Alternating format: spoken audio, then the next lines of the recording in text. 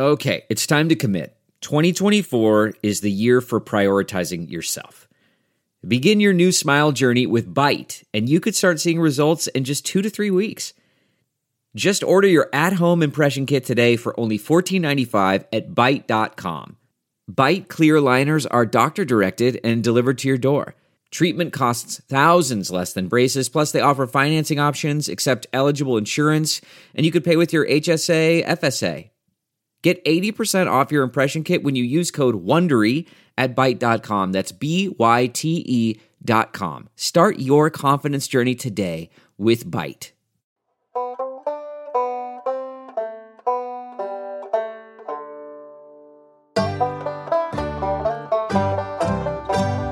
Ethics in football, we dug ourselves a hole. Is it right or wrong to smash a player's skull? Ain't no easy answers, but there's one thing I know. Now it's time to play that banjo.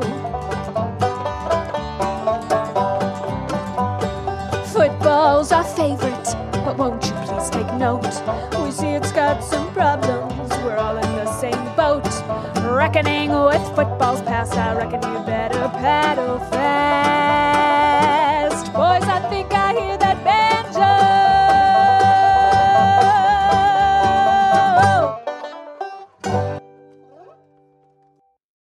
Welcome to Banjo College Football, the world's most ethical college football podcast. I'm your host, Kevin Paul, joined as always by my co-conspirators, Andrew Stevens and Brian Scott Rippey, and also joined by a special guest today.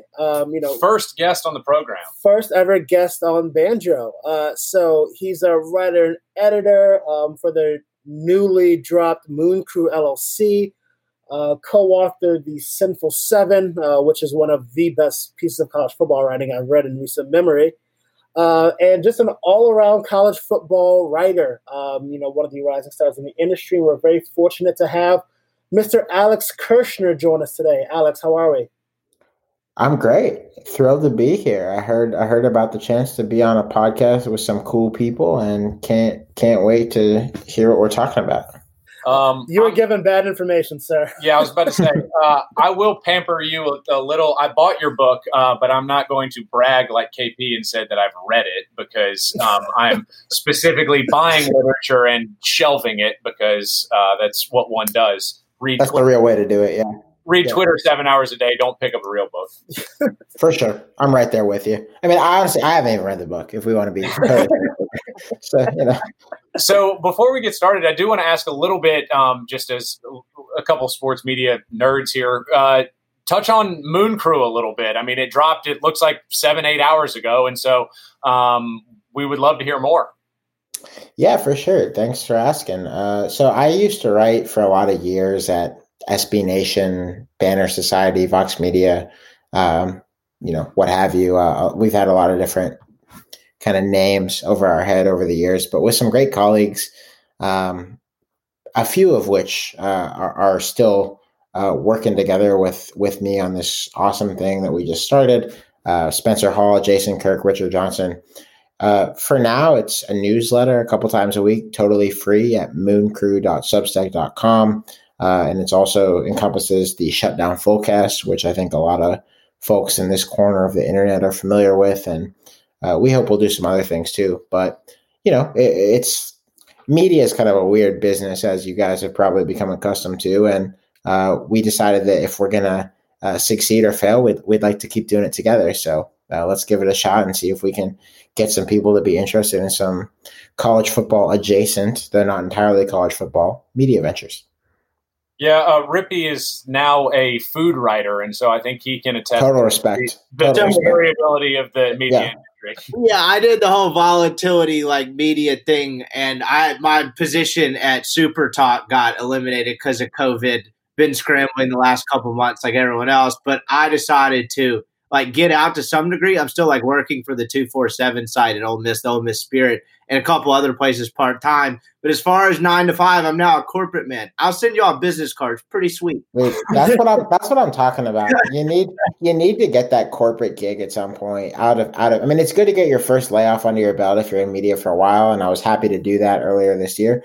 But Yeah, They're like Eagle Scout badges. Absolutely. My first day of work was today, and they're like, "So, how much experience do you have working in offices?" And I was like, 0. What's an office? That's What's what an office? Yeah, Rippy, we've done some harebrained press box work over the years, if you want to call that office work. Yes, I was about to say those offices look a little different than the one I walked into today, where they had cubicles and paperwork and shit. It was wild. So I guess we'll use that as our first segue there into what a press box, what a college football world. I know that the only thing that anyone has seemingly talked about over the last 16 weeks, because it has taken 16 weeks in America, because bigger and better and everything here. But what do you think is going to happen in terms of the efficacy of the next 4 weeks leading up to college, or let's say 6 weeks? Because I think that once we get into the actual meat and potatoes of the season, we'll have about 3 or 4 weeks before things get canceled. But I'm interested to see sort of the messaging before what goes on right now. I'm trying not to be one of those people who confidently says what's going to happen in 2020. It's you liberal media that's getting the season canceled. Yeah, you're pulling for it over there. I'm trying. No, I've been trying very hard for the last few months to get the season canceled, because I don't like it, and I don't like making money. But I think that there's clearly going to be a significant effort made by at least 1 or 2 or 3 conferences, and I think we all know who will be the last one to say screw it if it goes that way. But it just means more. It just means more.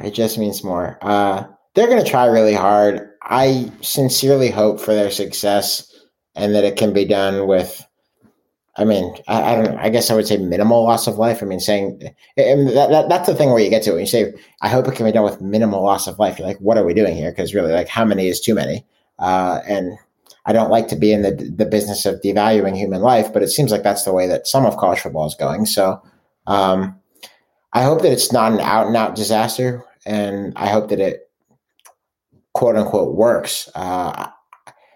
I've thought to myself a lot the last couple of weeks, what are we doing here? Because I do not think that it is, I don't think it's particularly possible to do this even in a 2020 adjusted version of the word safe.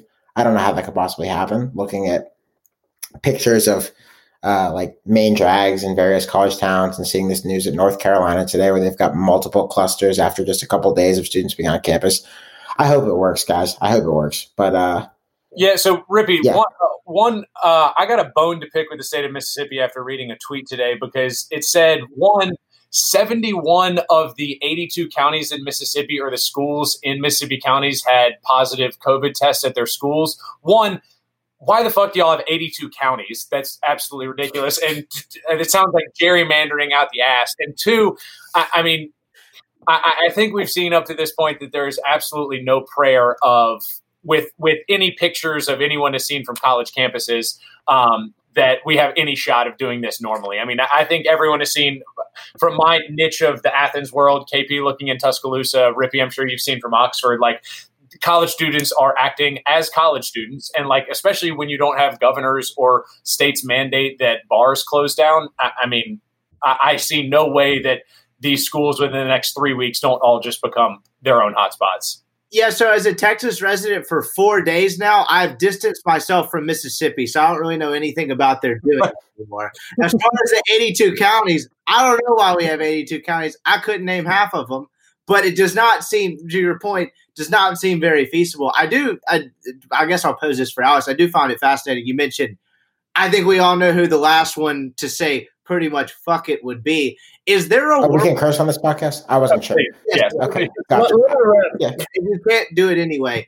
But is there a world where you get I look at this, and if they're remotely successful for 4 or 5 weeks, because it was interesting when you saw kind of the actual fragmentation of college football, and the literally lack of central leadership manifests itself with the Pac-12 and the Big Ten canceling and the other 3 going forward.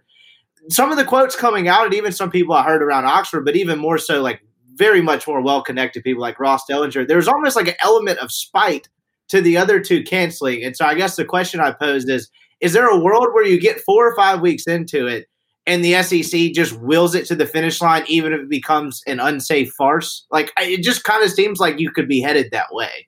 Yeah, there's absolutely a way that could happen. Like, we're in a world now where we have like an ongoing humanitarian disaster in this country, and like quite a few folks, including many with power, have just kind of said "fuck it." So, sure, like there's very little that I would rule out, and I mean, it's 170,000 dead people just in the United States. Yeah. I don't want to predict. So, like, I don't know. What's the number that's going to get everyone to chill out and like be like, we are making wholesale changes? I'm not sure that there is a number. I think that there's. I was about to say, people keep saying, like, if you changed the 1 to a 2 and made it 270, does right. that like that really? It's still a statistic. Like, what is it? An individual death is a tragedy. A group of deaths is a statistic. Something like that. Yeah. Like, it's become conditionalized now. I mean, this is just like, oh, turn on the news, we got another school shooting death. Like, this is just the world that we live in because this country sucks. Yeah, but I'm not trying to be lame here. I mean, really, like, I don't want to be. No, yeah. You can't live your life. You can't have fun. I mean, I had some folks out in my backyard from a distance a few minutes ago. I hope that people can live their lives, but like, do we really think that this sport that requires consistent physical contact 160 times per afternoon, plus practice 4 days a week, plus travel, and plus you have to live on a college campus where colleges are. I really hope that I would love to be like this dumb lib media overreacting. I would love that, and you can own me forever if so. Like, call me whatever you want. I'm not mad. Please don't write that out. I legit won't be mad if it turns out that I'm absolutely wrong about this. Cool, but I'm pretty suspect about it. Yeah, Alex, I remember you tweeting back in March, and this might have been like March 18th or 9th, sometime pretty early on in the pandemic. You tweeted out, folks, get ready to experience, a severely modified college football season. And you got lit up for people didn't like that. Days. What has it been like over the last 5 months, slowly watching your entire timeline realize what's happening?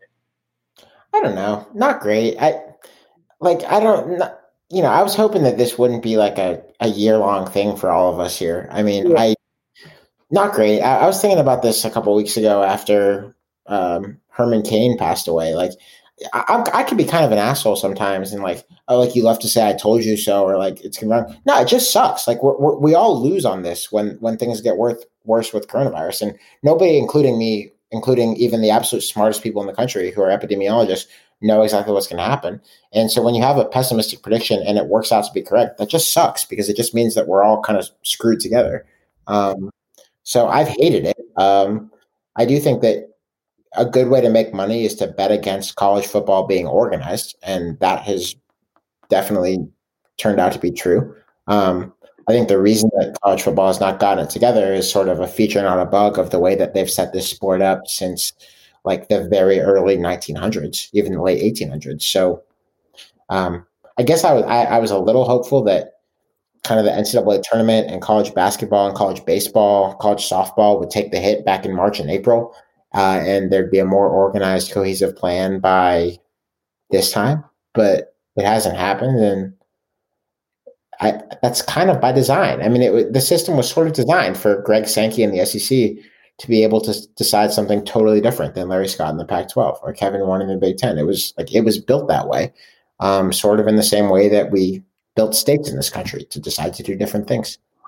And to bring up sort of, I think something that you brought up recently on Twitter, which is almost the opposite of what KP said, but sort of relates into how if we're just going to push on with college football this season, you essentially said that we've just made up how you determine a champion for now over 100 years. And so in the hypothetical, one thing that I've kind of realized about this entire shitty situation is like part of the reason that I think we are in this is because humans, and I think particularly like Americans, we renormalize and like reconditionalize ourselves extremely easily. And so like now it used to be, or 10 weeks ago, it was unthinkable that we haven't been to a restaurant. Now it's like, oh yeah, I'm just a person that doesn't go out of my house anymore. And so like, if we begin to re-normalize ourselves to whatever this new version of college football might look like, to where, let's say, there are only 3 conferences playing, what then, like,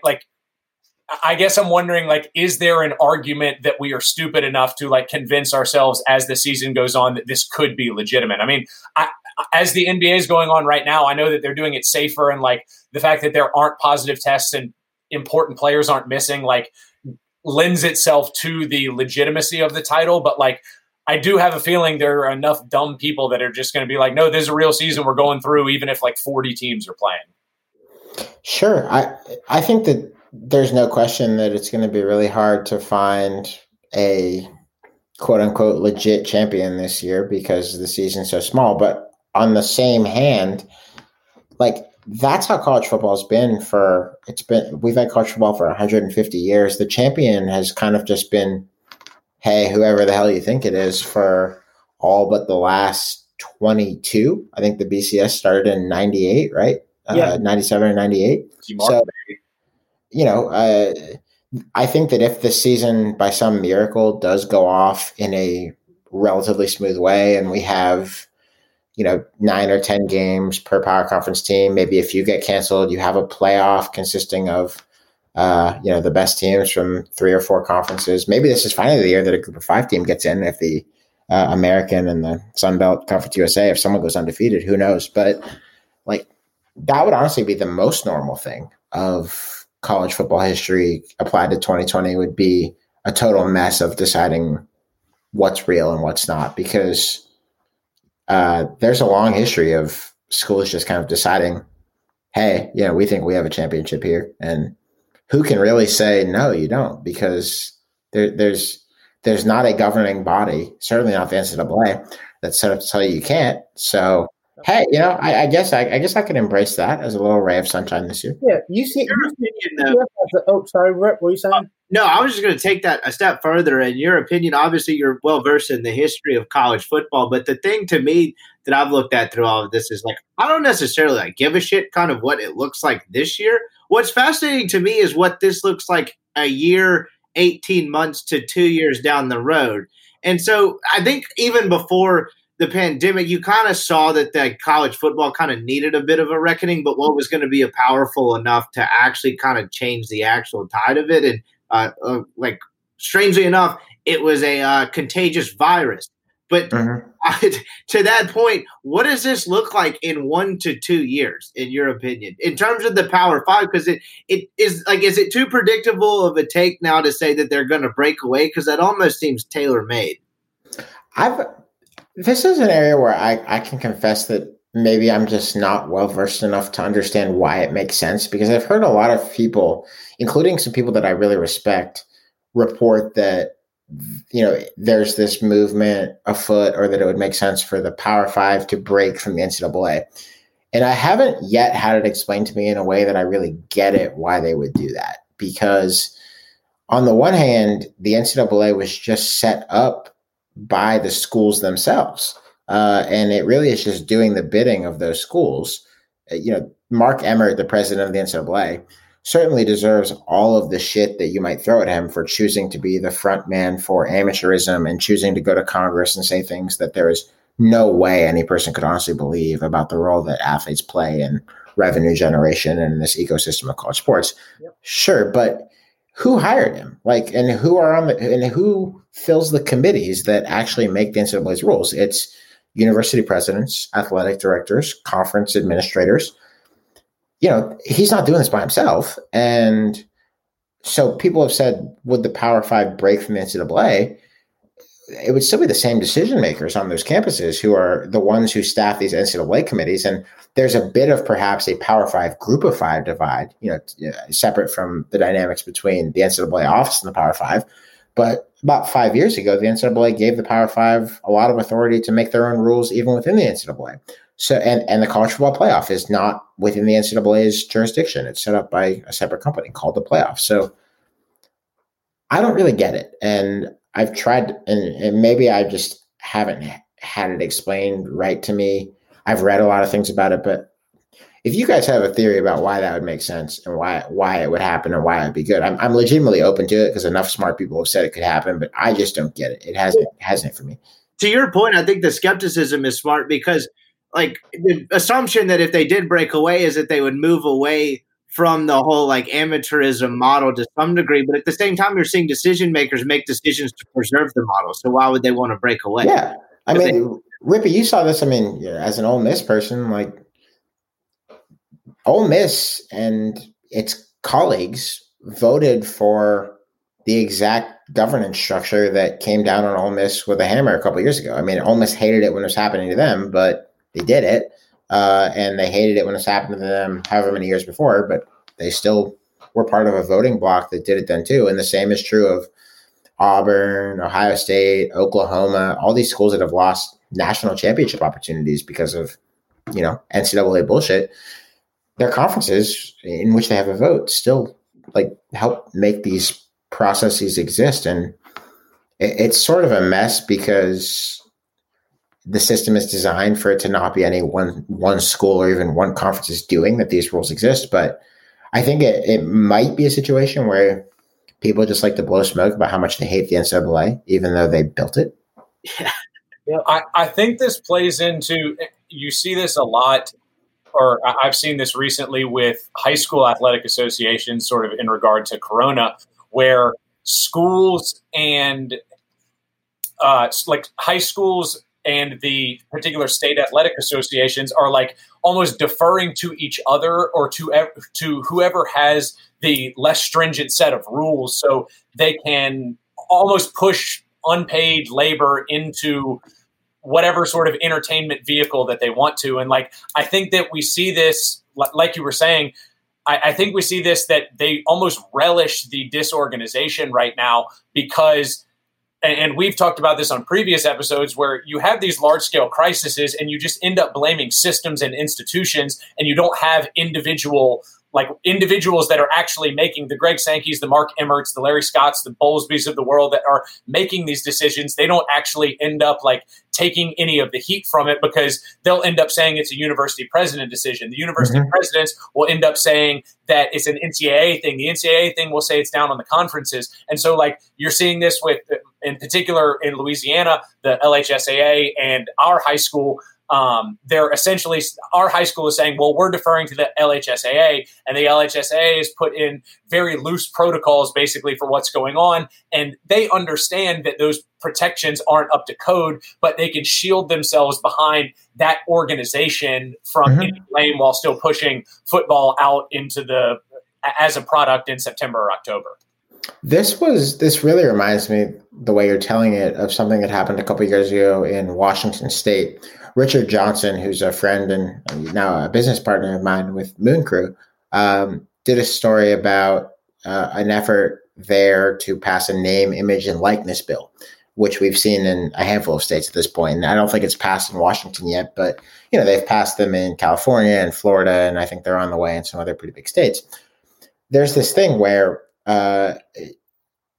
personnel from Washington State or UW would show up at state legislative hearings and argue against rules that would let athletes be paid because they just are worried about what that could mean for their economic model at those schools. And so these people from these schools go out and argue against it.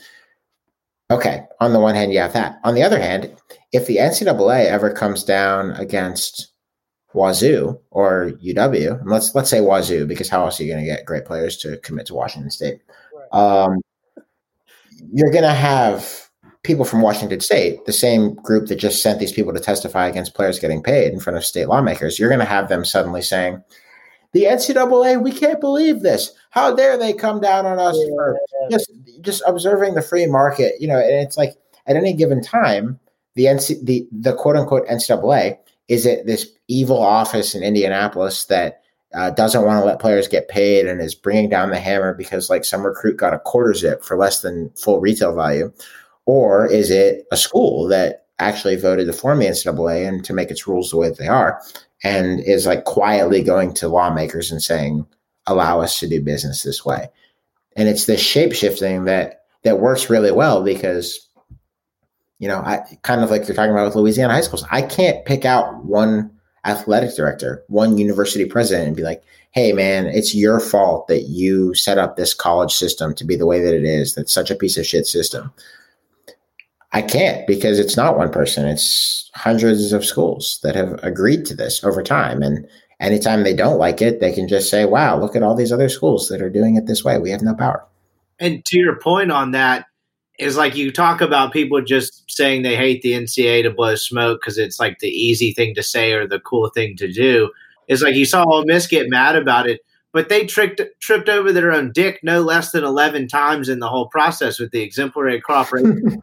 Or I don't know, Ross Bjork's number 2 voluntarily handing over cell phones to like investigators when you maybe don't do that next time, right? Pick rocks. Yeah.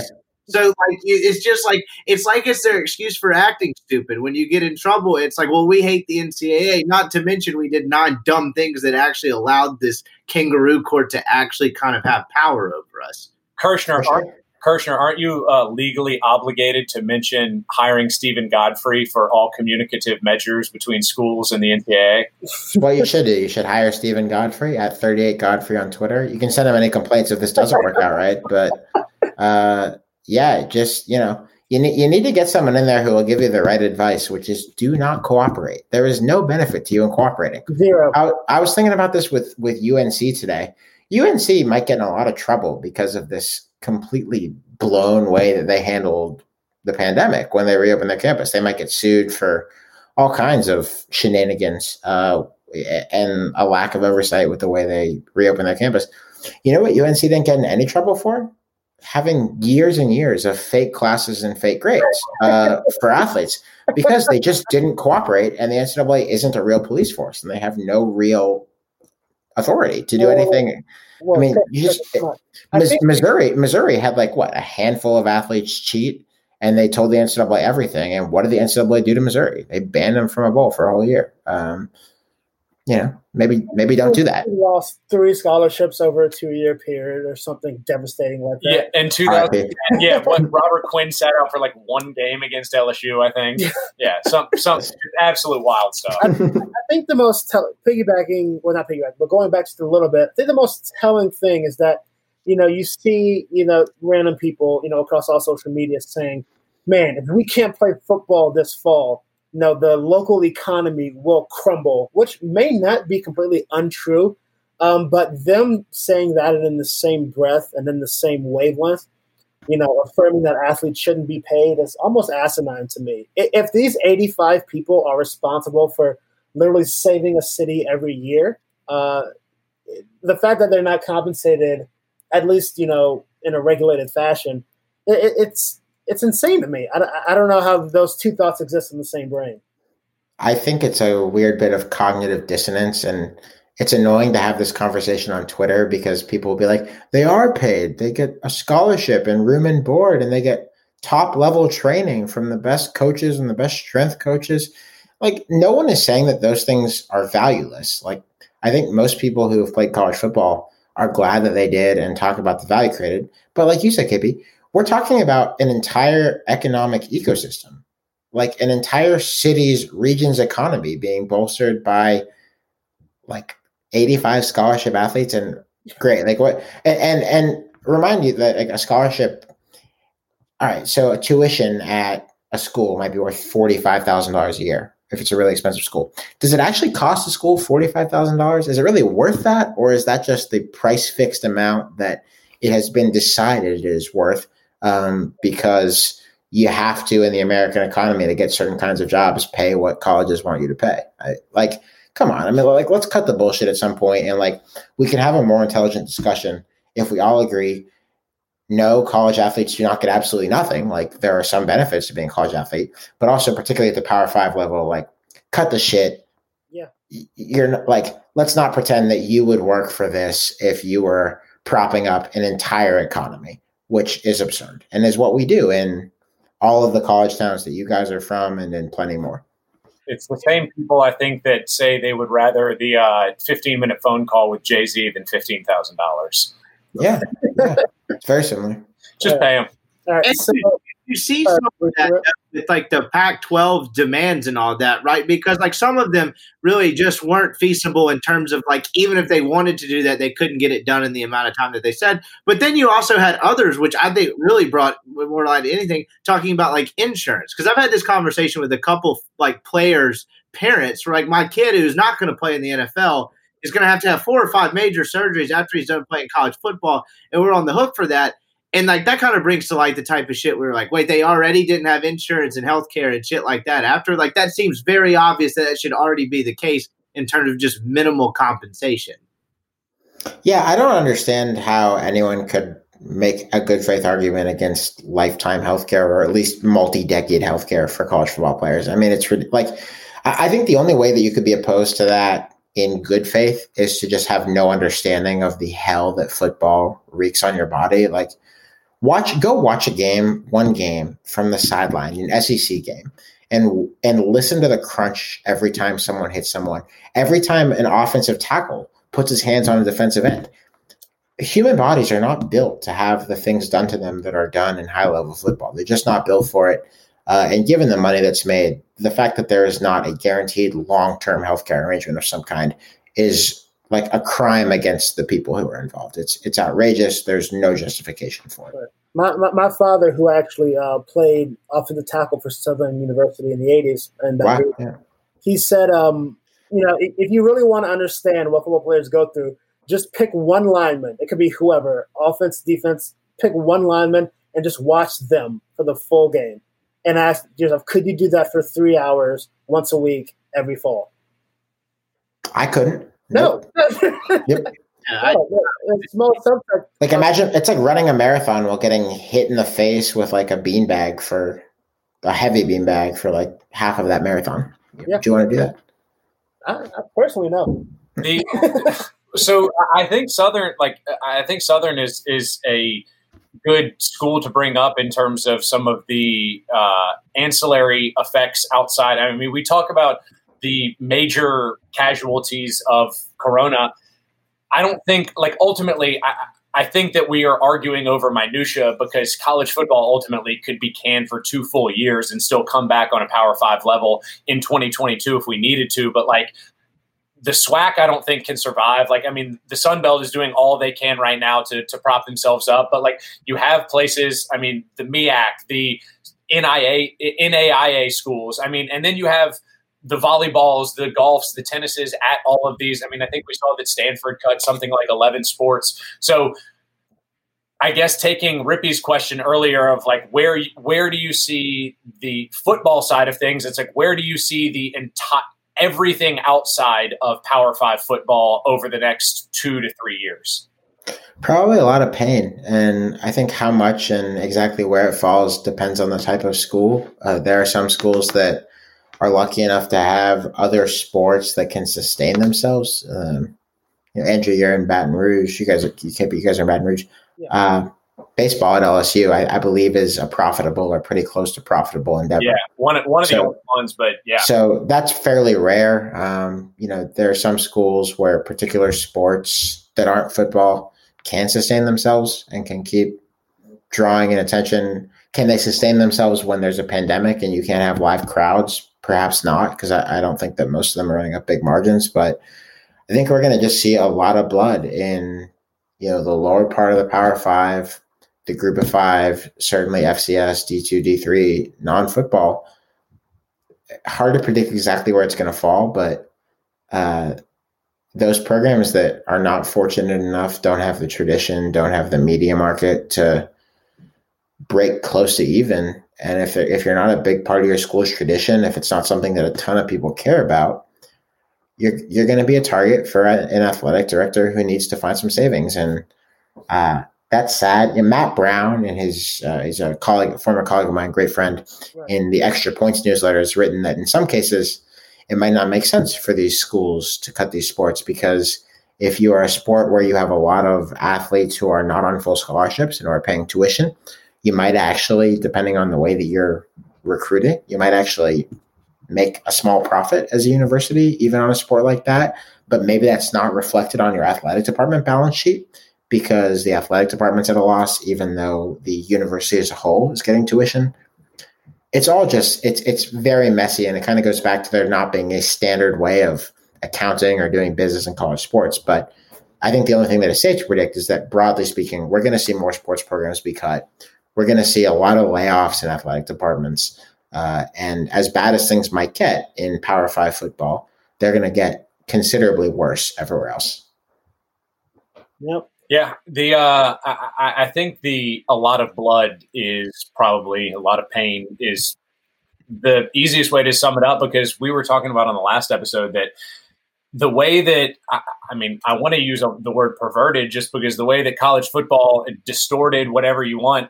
College football and then major college basketball to an extent have really like distorted the entire model of what the NCAA was built upon, which is essentially we need to bring, like, it is a service to bring kids in to be able to get them into school for free. Because like we've talked about, the minimum a college athlete should get is essentially the full scholarship, the room and board, everything that they need. And then it will hopefully gain them 4 years of education at a decent school, put them out into the world. But since there's been so much money into it, we've sort of like rewired the way that we think about it to where now the volleyball team that doesn't operate at a positive margin is now deemed as worthless to the school. And so like I just think it's just been this entire We've professionalized college sports without compensating the athletes, and the result of that is the casualties of some of these small sports because they're not viewed as profitable business entities when they've never really been a business entity in and of itself. It's like people forget they weren't originally intended to make a profit. Yeah. I think that a thing that has been missed a lot the last couple of weeks around this discussion about college football, and that is somewhat true more broadly of college sports, is that the reason that this is happening, beside the United States blowing the pandemic and us having the worst numbers of any country in the developed world, is that it's an amateur sport where the labor not only is not paid, but doesn't have collective bargaining rights of any kind. And like we hear all this time, we've heard so many people say things like, if the players are paid, people are going to stop being interested in college sports. You know, they won't watch because the reason they watch is because it's special to have this bond with the university. You're playing for the love of the game, the love of your school, the love of your student body, whatever. Leo Lewis agrees. But guess what? You know, Major League Baseball, even though it's a mess, they're playing right now. The NFL is going to play. They're not going to cancel games in the NFL, barring absolute disaster. The NHL and the NBA are in their bubbles. MLS, the WNBA, National Women's Soccer League, they're all doing bubble things of various kinds, and it's working for them. And the reason that could happen is that they have unions. They have players' unions that could come together, bargain with the leagues, and say, hey, we're willing to take this risk. These are the terms that we are returning under. And we accept a certain degree of that possible pain because we want to play and we want to make this money. I have a lot of respect for Justin Fields, Trevor Lawrence, the college football players who have spearheaded a movement to try to get these conferences to reinstate their seasons. But tweeting #WeWantToPlay or having your parents write a strongly worded letter to a commissioner is not even close to the same thing in court as having a signed collective bargaining agreement that says we sign away X rights in order to come back and play. And I think that is at core why college football is not going to happen as normal this year, why it might not happen much at all, is because you have a workforce that does not have the ability to sign away the possibility of a significant lawsuit down the line. So I think college administrators have sort of played themselves in that regard. Do you buy into the theory or the storyline? Because I tend to do a little bit that, and I heard this from people in the SEC as well, is that, yes, like player health and safety was a problem. And obviously that study came out about myocardial, whatever. I can't pronounce it because I'm dumb and I'm from Mississippi. They were very alarmed by that. But I also think to some degree they were maybe using that as a little bit of a meat shield because they were terrified almost, I don't know, more so, equally so, less so, but they were very terrified by this player organization movement and kind of player empowerment. Do you think that played into any of the decision-making at all? I don't actually. I've heard that a lot, particularly people saying that the Big Ten and the Pac-12 those were the two conferences where the players really stood up and had these public stances, making demands of their conferences, so they just shut down.